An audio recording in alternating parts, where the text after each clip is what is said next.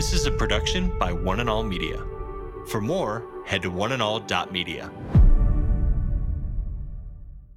You only truly know who you are, and you only truly know who the people around you are when tension and conflict comes. It is the great revealer. It reveals character, integrity, honesty, courage. You can talk a good game, but you'll only know those exist in a person in the midst of tension. Today with Jeff Vines, pastor, apologist, and Bible teacher.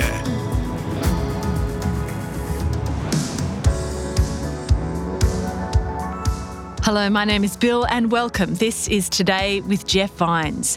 In this episode, Pastor Jeff continues his Unpossible series. He's making his way through Judges chapter 7 and the lessons we can learn from the actions of Gideon. Pastor Jeff has identified 7 resolutions in these verses that can help guide our lives. He's up to resolution number 4, about learning to solely depend on God. Let's begin today's message now.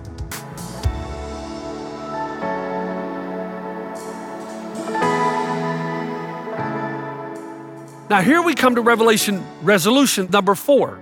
And resolution number 4 says this: if we're gonna take all these events of our lives and turn them around, the disadvantage, turn it into advantage and use it for the glory of God, if we're gonna take all of those external events and we're not gonna be ruled by them, but instead we're gonna turn all of them into these incredible victories, resolution number 4 says this: God will usually strip us of everything we depend on other than himself. Now, resolution 3 was, God will lead us to do that which brings him the most glory. It is closely related to resolution 4, but not the same. Resolution 4 says, God will usually strip us of everything we depend on other than himself. Let's go to the text, Judges 7:16. Dividing the 300 men into 3 companies, he placed trumpets and empty jars in the hands of all of them with torches inside. Watch me, he told them. Follow my lead. When I get to the edge of the camp, do exactly as I do. When I and all who are with me blow our trumpets, then from all around the camp, blow yours and shout for the Lord and for Gideon. Now, I'm not certain what the third meeting between God and Gideon looked like. I'd have loved to have been a fly on the wall. We're given information about the first meeting and the second meeting, but what about the third? We're assuming, based on the text, that God would have said to Gideon as he faces 135,000 well-trained Midianite warriors: Gideon, I told you that 32,000 men is too many. And then I told you 10,000 is too many. And I realize now you only have 300. But I only wanted those men who would trust me and who would take the battle seriously. And let me just pause here. We're going to do that a few times. You only truly know who you are, and you only truly know who the people around you are when tension and conflict comes. It is the great revealer. It establishes and reveals character. It reveals character, integrity, honesty, courage. All of those, you can talk a good game, but you'll only know those exist in a person in the midst of tension. The other thing is, coming to the end of yourself does not mean taking yourself out of the battle. God wanted those who were serious about the battle. You still got to fight. You got to keep yourself pure. You got to fight for righteousness every single day. You got to resist the temptations to trust in your own wisdom, power, and strength. Make no mistake, God wants to know that you're taking this battle seriously and that you're engaged in the disciplines necessary to win the victory, which means you're meeting regularly with God, you're obeying the hard words, you're doing all the things we've talked about in the preceding weeks. God says, Gideon, I've sifted the men. I know who's serious about the battle. I know who is ultimately trusting me, and there's only 300 of them. And with those 300, I'm going to deliver Midian into your hand. But Gideon, we're not finished. I've sifted the men. Now I need to sift your military arsenal. If I were Gideon, I would be coming to God thinking that God had some kind of secret weapon. Yeah, we only got 300, but we got God. There's got to be this secret weapon, this technologically advanced spear or sword or bows and arrows and javelins. Maybe we're going to get something we don't even know exists. Gideon has the meeting with God. He's got 300 men. It's a helpless little bunch against 135,000 Midianite warriors. And God says, Gideon, here's your arsenal. And when he gives Gideon the arsenal, there's nothing about swords and bows and arrows or javelins and spears. Instead, assuming the text, they're given trumpets. Trumpets. Now remember, you're 300 men and they're passing out your arsenal, okay? You're getting the goods. You receive a trumpet, a clay jar, a torch to light your way, and your voice. Basically, you're told those are going to be the weapons of the arsenal to go up against these Midianites. Listen to me. God will usually strip us of everything we depend upon other than himself. Again, closely related to resolution number 3, but not the same, because in resolution 3, we're talking about the glory of God. He's jealous for you. He has everything you need for the extraordinary life. He fills every void, meets every need, and grants every victory. He wants you to glory in him, to hold him in the highest regard, and come to him for wisdom, power, and strength. That carries into resolution 4. Resolution 4 asks this simple question. In the heat of battle, what is your go-to? What is the first thing you go to when your life starts to fall apart? When the kids, Delaney and Sion, my kids were little, they'd like to have wrestling matches. And I'd get down on the floor of the carpet and we would wrestle. And Delaney would get down on the floor, and he was smart because when I would get him in a bind, he couldn't get out. He wouldn't fight. He'd just say, Dad, let me go. But my daughter, I would get her in a bind and I would tie her up, and she refused to quit. She would continue to scratch and pill and fight and make a fist and try to hit me in the head or whatever she could find to get loose. And I would have to tell her again and again, relax. If you relax, I'll let you go. I want to tell you something. Our go-to is often demonstrated by my daughter, Sion. When we hit difficult times, we start kicking and screaming because, listen, this is so important because most of us want out right now. And we're going to do whatever it takes to get out right now. In fact, we refuse to stay in the valley long enough for God to complete what he's trying to do in us. I've mentioned numerous times that when I went through my valley of anxiety disorder, after I'd been going through this horrific experience, my buddy Dane Johnson came to me and he said, look, I've been through something like this and I want to tell you something. This will not leave until you go to God and say, God, don't take this away until I have learned what you want me to learn, until you build in me what you're trying to build in me. When Dane said that, I was looking for a loophole, and then he paused and he said, but wait a minute, you can say it, but when you say it and mean it, the trials will be over. He was so right. I said it very often, but it was more of a manipulation and coercion for God to get me out of this and get me out of it now. But when I was serious about it, when I said, God, you must be doing, I've been in this so long, you've got to be doing something extraordinary. So God, keep me in it until I've learned the lessons that you want me to learn. He did, I did, and now I've said to you oftentimes, while it was the worst time of my life, it was also one of the best. Your trials have a designed purpose. The battles that God brings or allows into your life, what's your go-to? You don't know if God caused it or allowed it. You just will never know. But when the trial comes, most of us do not want to wait on God to accomplish what he's trying to accomplish. And as a result, we take hold of something that we've given to God. Think about all the things we go to. Here's how the world deals with it. If we have any addiction in our life, that addiction is heightened when the battle comes. We pour ourselves into that, trying to numb the effects and the fear when God's trying to do something amazing. Anything that has taken God's place to bring relief, we go to that thing. We preoccupy ourselves with sport, with some kind of recreation. We enter into an unhealthy relationship of codependency, thinking some person is going to solve our problems rather than going to God. Sometimes we turn to money. Some people stress shop. Some people stress eat. The point is, we try to engage in something that will help us either numb the effects of what we're going through or get us out of it as soon as possible. I've seen people that I really respect in the midst of trials become horrific people, gossiping and slandering, somehow thinking that they can slander all the enemies that are causing this battle to happen, that their life will be better. But what ends up happening is they themselves end up being destroyed with bitterness. Some people go into pity parties. They just start feeling sorry for themselves and they go from one person to the next person wanting pity and sorrow when that's not going to help them. What is your go-to? What are the weapons of your warfare? God is trying to make sure with Gideon that his go-tos are completely eradicated and he's going to go to God. What on earth are you possibly going to do against 135,000 Midianites with trumpets, clay jars, torches, and your voice? And this is where passages of Scripture are spoken out of context. Philippians 4 says, I can do all things through Christ who strengthens me. I had a big poster when I was in college playing university basketball of Chris Mullen, who played with St. John's. And it was a Fellowship of Christian Athletes poster.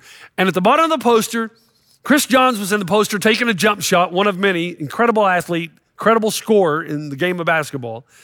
And the caption read, I can do all things through Christ who strengthens me. So I put that on the back door of my dorm room.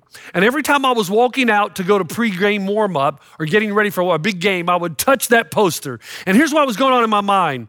I'm going to have a good game tonight. I can do all things through Christ who strengthens me. I'm going to shoot lights out. I'm going to be the star. We're going to win. God's going to give me the victory. Do you think that's what that passage is about? What we fail to understand is the context of the verse. In verse 13 is verse 12. I know what it is to be in need. I know what it is to have plenty. I have learned the secret of being content in any and every situation, whether well-fed or hungry, whether living in plenty or in want. He's saying that I can endure all things through Christ who strengthens me. I can stay in this battle until God achieves what he's trying to achieve in me because of the power of Christ in me. I can do the thing that he can do through Christ who strengthens him is remain with poise and silence in the battle while God completes his work. I went on to read 2 Corinthians 11. There's a pastor, if you're a pastor, you're in ministry, I want you to listen to what Paul says. In 2 Corinthians 11:23, I have worked much harder, been in prison more frequently, been flogged more severely, and have been exposed to death again and again. 5 times I received from the Jews 40 lashes minus 1. 3 times I was beaten with rods. Once I was pelted with stones. 3 times I was shipwrecked. I spent a night and a day in the open sea. I have been constantly on the move. In other words, he's running for his life. I have been in danger from rivers, in danger from bandits, in danger from my fellow Jews, in danger from Gentiles, in danger in the city, in danger in the country, in danger at sea, and in danger from false believers. I have labored and toiled and have often gone without sleep.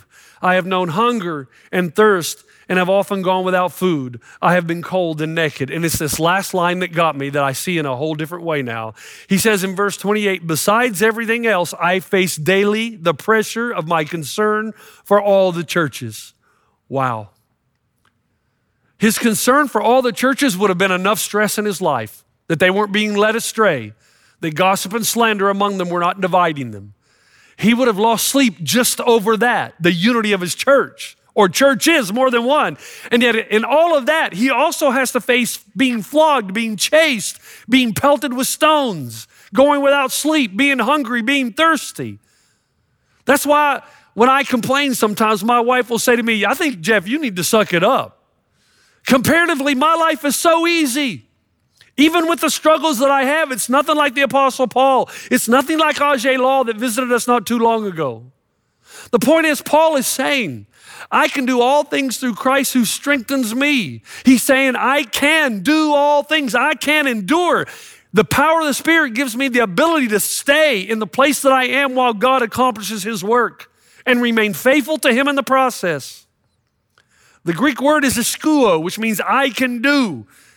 Or when I reach the limit of my own resources and strength, even to the point of death, I know that I will be infused with the power and the strength of Jesus Christ, that he will give me supernatural inner strength to endure what I never dreamed I could.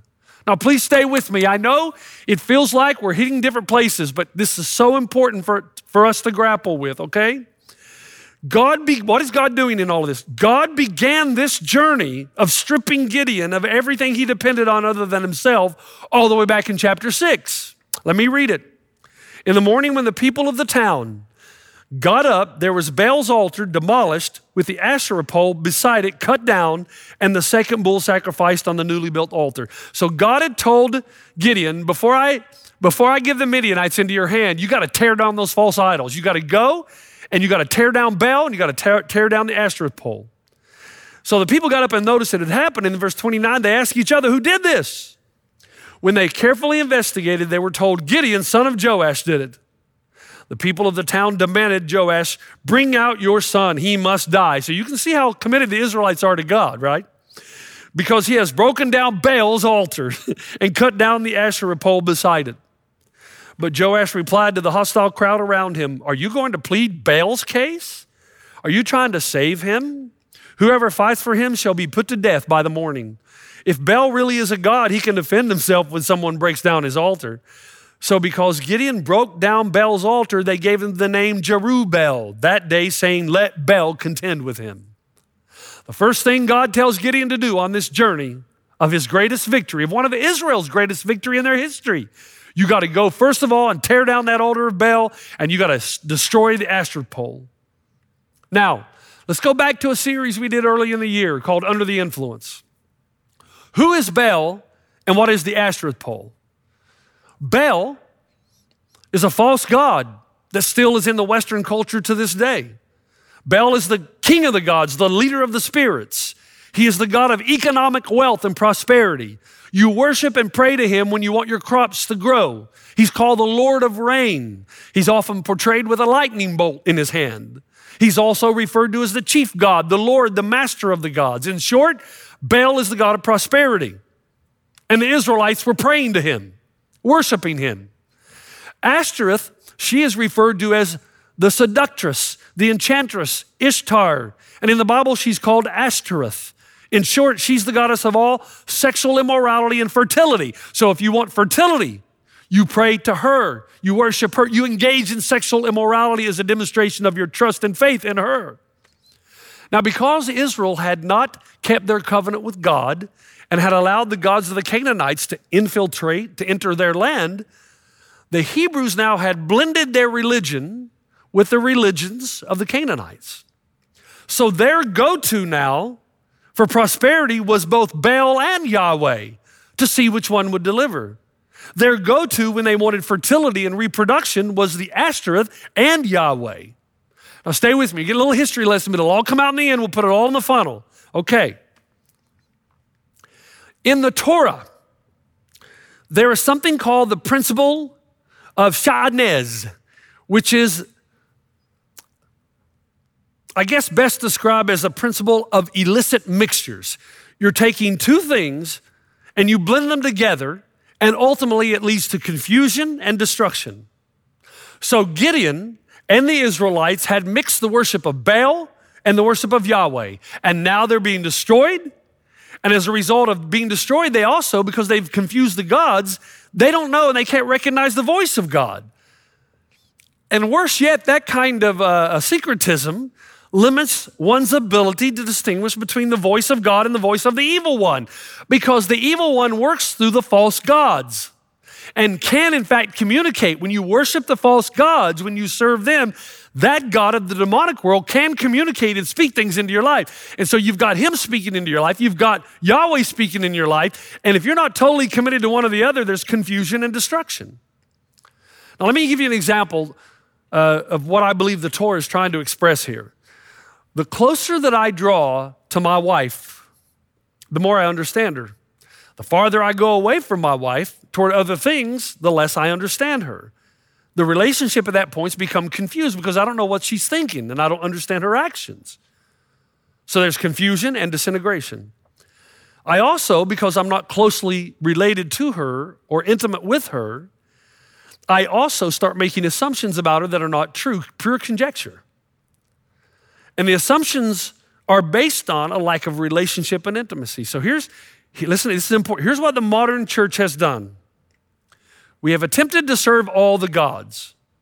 We want Yahweh, but we want power, money, and sex as well. So much so that we think we can use Yahweh to get our false gods and idols. These are the gods of our time. These have become our go-to. Now think about this, our peace, happiness, and significance. When we lose our peace and our happiness and our joy, we think the more money we have in our bank account, the more happy we'll be, but it never works. There's a vast number of young people in our culture today who are being sold a bill of goods that can never deliver. And the bill of goods is this: sex is the ultimate. That's where you get everything: identity, meaning, significance. In fact, a local social commentator says this: sex has become a metric of one's self-exploration or measure of how liberated they are. It's become an identity marker. So what we've done is we've combined the gods. The modern church is so weak in its theology that we are confused and as a result are disintegrating. We don't know the Bible, and as a result, we don't know God, because the purpose of the Bible is to reveal the heart and nature and doings and workings of God. So what we've done is we've combined God and secular humanism. And humanism tells us that life is all about us. The Bible tells us life is all about God. So obviously we're confused and we're disintegrating inside the soul every day. We're told by churches even that God is the genie in the bottle. Rub the lamp 3 times, he'll give you whatever you want. That God is about you. That life is egocentric. That God would never allow, I've heard this, that God would never allow you to suffer or experience any pain.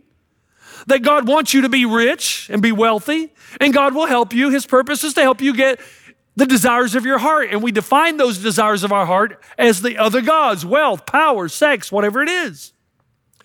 Well, false, false, false, and false again. Stay with me. There's a lot of debate right now surrounding the Temple Mount in Jerusalem.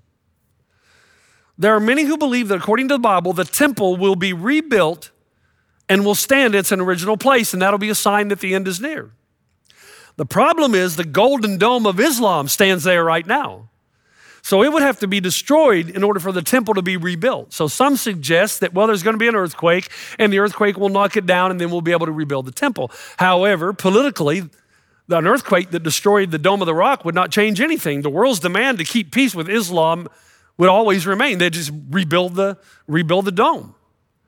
Some other people, theologians, suggest that the Islamic Dome of the Rock has dominated the Temple Mount for well over 1,000 years, but it's just a few meters south of where Herod's temple originally resided. So it's feasible that if there's a peace accord signed between the two groups, that the two edifices could exist side by side. But the problem goes back to the Torah, sha'anetz, the principle of illicit mixtures. What we find in the scripture is the Lord is not willing to share his standing or his land with pagan deities or secular gods. One has to go, one or the other. So in Judges 6, stay with me as we build this. In Judges 6, God speaks to Gideon. That same night, the Lord said to him, take the second bull from your father's herd, the one 7 years old. Tear down your father's altar to Baal and cut down the Asherah pole beside it. Then build a proper kind of altar to the Lord your God on top of its height. Using the wood of the Asherah pole that you cut down, offer the second bull as a burnt offering. Now here's what's interesting about this text. The Lord tells Gideon to destroy the false gods. We can't stand by side. You got to get rid of them so that your go-to becomes God, Yahweh, and Yahweh alone. You've been listening to Today with Jeff Vines. Thanks for joining us. Next time, we'll bring you the rest of this message from Pastor Jeff. Not only does God want to lead Israel to do everything that brings him the most glory, he also wants to strip away their go-tos when the odds are stacked against them. Whatever they think will save them, whatever they think will provide safety and security and salvation, whatever they're banking on for the victory, that thing has to be stripped away. So he's going to strip everything away that you go to till the only thing left is him, and he's the only thing you can go to. You can listen to more messages like this. Just search for Today with Jeff Vines wherever you get your podcasts. You make me wanna dance and sing with every single breath I breathe. I will bring this offering. You are my wonder, you with the wonder. Today with Jeff Vines. This is a production by One and All Media. For more, head to oneandall.media.